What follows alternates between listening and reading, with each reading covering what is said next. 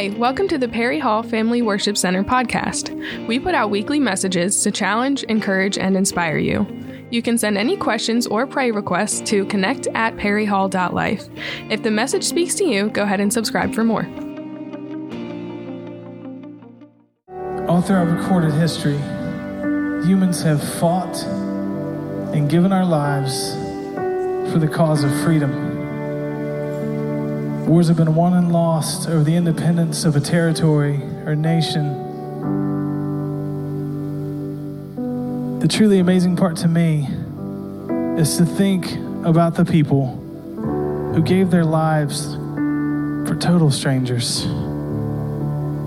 The people who died so that we could be here this morning as a free nation. They don't know me. And they did it. It's a level of bravery I can't understand. John 15:13 says, "Greater love has no one than this, to lay down one's life for one's friends." Obviously, Jesus is foreshadowing what he's going to do in the scripture. In the context of today, I say it makes Jesus the ultimate liberator. He set us free if we want to be. He laid down his life for you, for me, every person who ever has or ever will live. Amen? But he didn't do it to change laws or topple governments. As a matter of fact, many people of his time wanted him to be their political Messiah, and he had no interest whatsoever in that. He came to guarantee us that we could be free forever. The kind of freedom Jesus offers is so much bigger than a government or a nation. We can be free now, we can be free forever. Mark 8:36 says, "What good is it for someone to gain the whole world yet forfeit their soul?" I think about that verse a lot. There are a lot of things that we can fight about in the church. And sometimes I think we like to. And some of these things are important. But as in general, as human beings, freedom is such a core idea. And we are willing to fight and scrape and die for freedom in this world. Why don't we fight just as hard for the kind of freedom that comes from Jesus? The kind of freedom that sets us free forever. True independence from this world and our own sinful nature. Now, independence to me is a powerful, exciting word. When someone says you're an independent person, it feels like high praise, doesn't it? It makes us feel strong and courageous, intelligent, sharp, and just overall put together. It is natural to want to be an independent person. Amen? Let's be honest. We don't want to rely on anybody. That is our natural state. If someone says you're dependent, on the other hand, it almost feels like an insult. To be dependent feels like we're incapable, weak, helpless, just a burden on society. We celebrate one word and we look down on the other. But what if we can and we should be both? Independent and fully dependent. Are you tracking with me so far? There's a lot of things you can be independently. You can be independently employed. You can be independently wealthy or successful. You cannot be, and no one has ever been, independently a follower of Jesus. That comes only through faith and complete and total dependence on him. We should be independent from sin, bad habits, and moral behavior. But that freedom only comes through being completely dependent on God. Have I confused you enough yet? We have to be both at the same time. If you tell me that you don't need God or you don't need anyone, you're still depending on someone. It just happens to be you. And maybe you know yourself better than I do.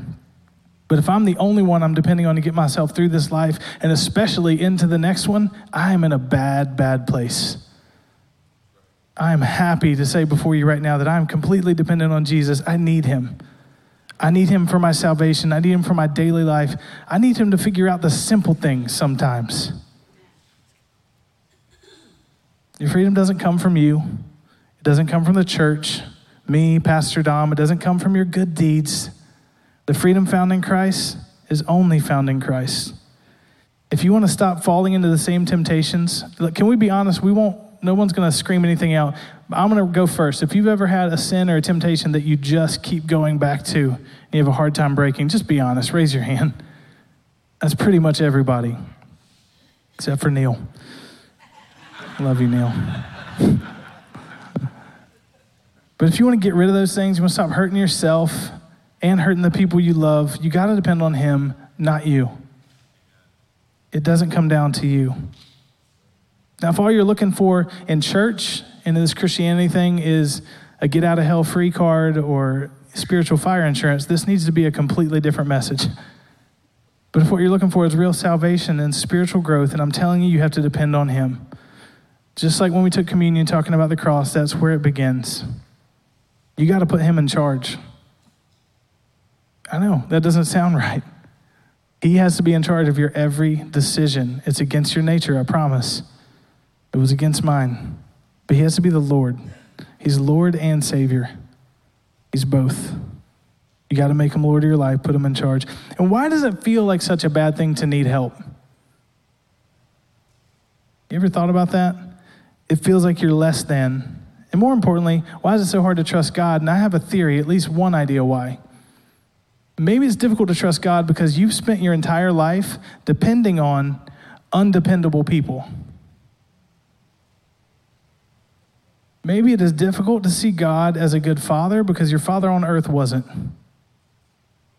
Maybe it is hard to imagine God or to picture God as a friend because you can't depend on the friends you have here on earth. Maybe it's difficult to see him as Jehovah Jireh or God the provider because everyone that's supposed to provide for you in your life never did. No matter how hard we try to avoid it, we tend to equate our relationship with God with the relationships we have on people. If we have a good dad, we see him as a good father. Bad dad, we see him as a bad father. It's not okay, it's not healthy, but it is natural. And if that's you, if you spent your whole life in that situation, first let me say, I am genuinely sorry that the people who are supposed to be there for you hurt you instead. I want to acknowledge that. That's real. And I also want to say, as hard as this may be for you to believe, God loves you. He will never fail you. He won't abandon you, mistreat you, or abuse you. Can we agree on that, church? Amen. So if we want freedom, we absolutely have to depend on God. I want to go to John 15, 1-5. Read along with me here. I am the true vine, and my Father is the gardener. He cuts off every branch in me that bears no fruit, while every branch that does bear fruit, he prunes, so that it will be even more fruitful. You were already clean because of the word I have spoken to you. Remain in me, as I also remain in you. No branch can bear fruit by itself. It must remain in the vine. Neither can you bear fruit unless you remain in me. It's clear as day right there. Just in that short passage, we are meant to depend 100% on God to get through this world, and especially to call ourselves a follower of Christ. Do we agree on that? Some of that language in there is terrifying. Branches being thrown into the fire, and branches that are fruitful getting pruned. I mean, that doesn't sound fun. If you're doing a good job, why do you have to get pruned? Because that's part of the process. That's what makes a plant healthy, and it's certainly what makes a Christian healthy. Everyone in this room will take our last breath fighting some new sin or new struggle that we just discovered. And God is the good gardener. He will continue to prune us all along the way, but we are supposed to remain in him. That's a command. Here's the good news, and this didn't come from me. It was another pastor, Francis Chan, I heard talking about this passage. He said it should be good news because this makes it easy.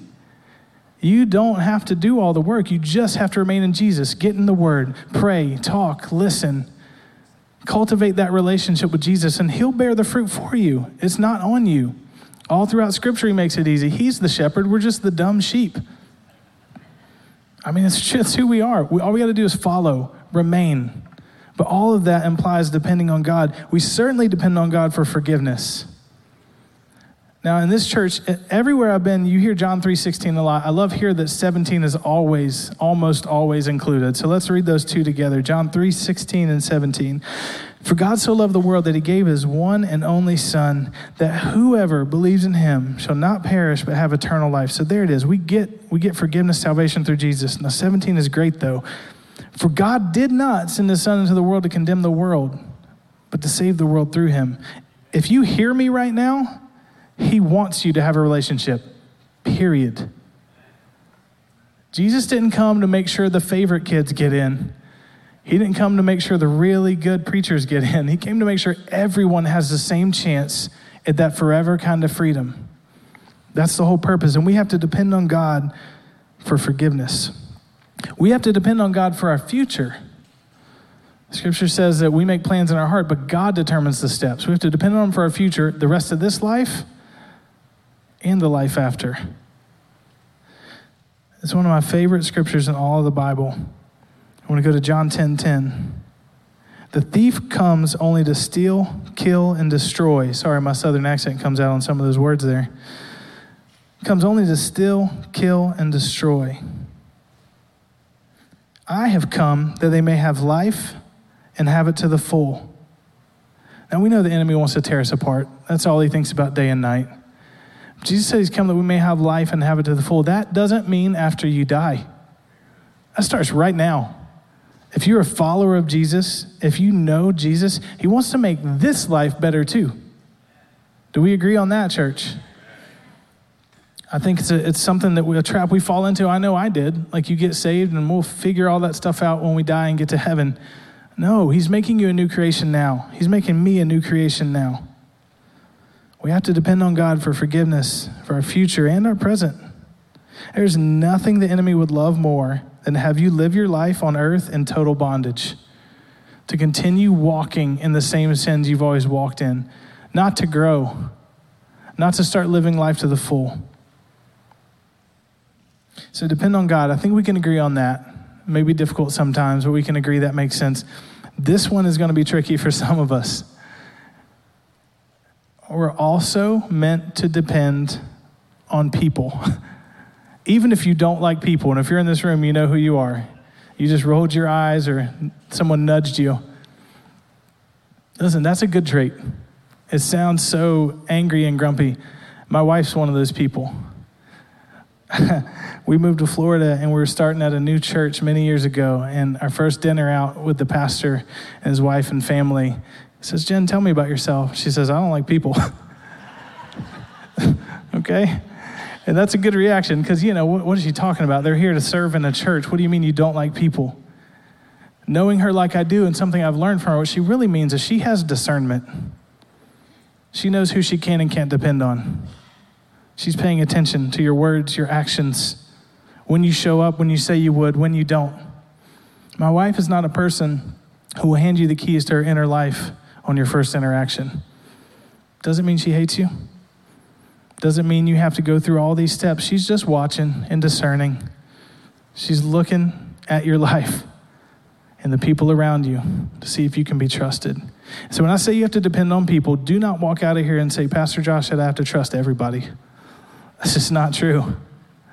But you need to find those people because people are an important part of the process. They are part of becoming free. They are part of your faith journey with Jesus. You need to depend on people, even if you don't like them. You need a couple things right away. You need accountability if you're a believer.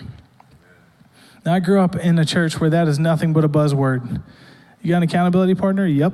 What does that mean? It means we eat a cheeseburger every once in a while and talk about nothing. But that's not how accountability works. Proverbs 27:17 says, as iron sharpens iron, so one person sharpens another. Sometimes accountability is just brutal. If you've ever sharpened a blade, I know Mike knows, there's friction, heat, metal shavings flying. That's what accountability looks like when it's done right. And it's a two-way agreement. I can't walk up to you and say, hey, we're going to be accountability partners. Nope. You got to be part of that decision. And when you make that decision, you got to make sure you're going to actually hold that person accountable and let them hold you accountable. I'll tell you about my best friend, Mark, who I grew up with. I love Mark. He's a believer. We grew up, same school, everything. And I thought it'd be a good idea to have Mark as my accountability partner. It's not. Because we cut each other so much slack, it's insane. I could call him on the phone and say, I'm 100 miles an hour right now running from the cops because I robbed a liquor store. And he said, all right, I'm going to pray for you. Love you, man. See you later. That's not accountability.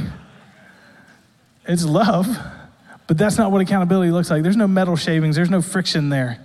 You need that. You need accountability in your life.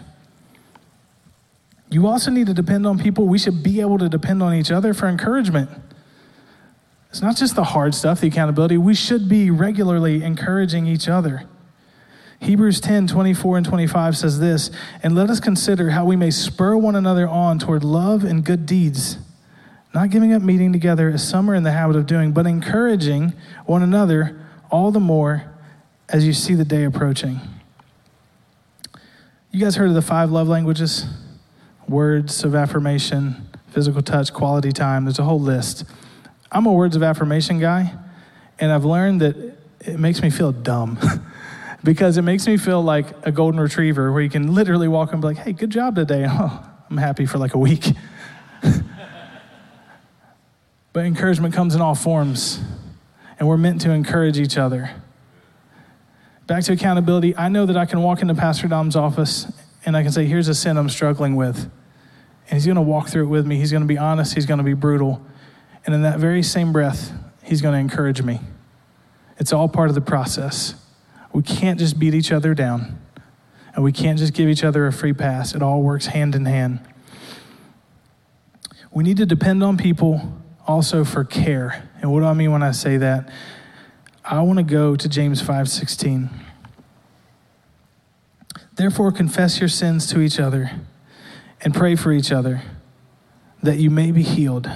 The prayer of a righteous person is powerful and effective." My band played at a lot of youth camps, youth retreats, stuff like that. And we were playing at one when a guy spoke on this message. And we're backstage, we'd already played, we're listening to the message, and he talks about how when he read James 5:16, a light came on for him, that we ask God for forgiveness, and that's done, you're forgiven. But part of the healing process, an important part, is confessing your sins one to another and praying for each other. Because it takes you right into that territory of accountability. It takes you right into that territory of encouragement. There's something about getting it out in the light, again, with someone you can trust, someone you can depend on. I'm not saying go out here and tell everyone your darkest secrets, but you need someone. He said that he had struggled with the same 3 or 4 sins for most of his life, and he had 3 or 4 accountability partners that he told everything to except for this list because it was too shameful. It hurt too bad to think about someone knowing that. And finally, he read this, and one day he just got up the nerve, and he called all his accountability partners one at a time, and he went down the list. He said, "Here's things I've never told you." And every last one of them said, "Me too." He had held that in so long, and they'd all been struggling with the same thing when they could have been helping heal each other. I heard that message, and I grabbed one of my bandmates. I said, "We got to talk." And I said, "Here's something I've been struggling with for the last couple years." And he said, "Me too." There's so much shame in the idea of being honest with people about where we mess up. And I don't know where that comes from, but I know it's natural. There are things in here right now, each one of us probably has something we're struggling with that we just feel like we can't tell anyone. Know that you're not alone, okay? I'm going to throw out some crazy sounding stats here. BaptistNews.com says that 68% of church-going men and 50% of pastors view pornography on a regular basis. Debt.org says the average American has over $90,000 in debt. AddictionCenter.com says at least 21 million Americans right now have at least one substance addiction, and only 10% of them receive help. Those are some of the big things, right? Maybe you're carrying something that doesn't sound that big. Maybe you just stopped reading your Bible. Maybe you don't take the time to pray. Whatever it is, whatever you're dealing with, I promise, Scripture tells us to confess our sins one to another that we may be healed. Ask God for forgiveness. He takes care of that. I want to go back to this. I want to tell you a story, and it's difficult, honestly, to be this open, but I'm going to do it. 2002, I moved to Maryland to interview. Well, I didn't move yet. I came up to interview for my first ever church job. This pastor named Dave, I didn't know him from anyone. He gets up and he opens up his message like this. He says, "Hey, church, most of you know, if not all of you, that I struggle with a porn addiction. And last night, I didn't click on a website, but I almost did. And I want you to know so that I can get that out there and not be tempted." And my brain broke. And for a good 10 seconds, I was thinking, does he know his mic is on? We heard that. But Dave did some things there. He took all the ammunition out of the enemy's hand. All of it. You can't hold a secret over someone's head when it's not a secret. He took a huge further step towards freedom, and he didn't know it, but he was setting 22-year-old Josh free too. Because at 5 years old, I found an adult magazine, and it became part of my life. I'd never even heard those words together. Porn, addiction, that doesn't make sense. But when he spoke that day, a light came on. And you're talking about, I grew up in youth group. I went to Bible school. I was there interviewing for a church job. But by him being open, confessing his sins one to another, he was walking in freedom and he was setting me free. So I want to have the prayer team come up right now. Again, no one's judging you here today. Not here, not now. What you need to know about these people that will pray with you, they are in agreement with us. What you say to them stays with them. Done. They will simply pray for you and ask God to set you free. I know we're a little early. We're doing this on purpose. I want to give you some time. They're here. They're open. You can stand in line if you need. We'll get more people up here if we have to. We want you to be free. Not just in this country. I want your soul to be free, unburdened. I want to take the ammo out of the enemy's gun. If you can't do it now, if you simply cannot work up the nerve to stand up and walk up here, okay. Don't let the sun go down tonight without finding someone you trust. Text them, call them, doesn't matter. Show up at their doorstep.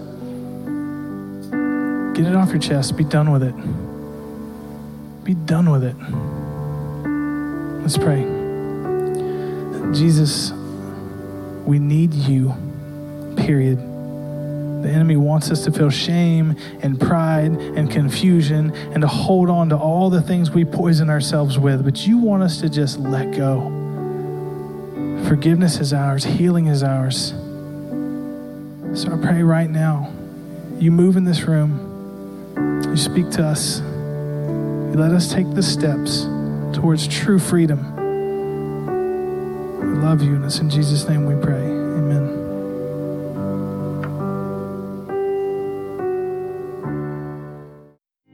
Thanks for checking out the Perry Hall Family Worship Center podcast. Don't forget to subscribe and leave a review. If you want to know more about our church, go to perryhall.life.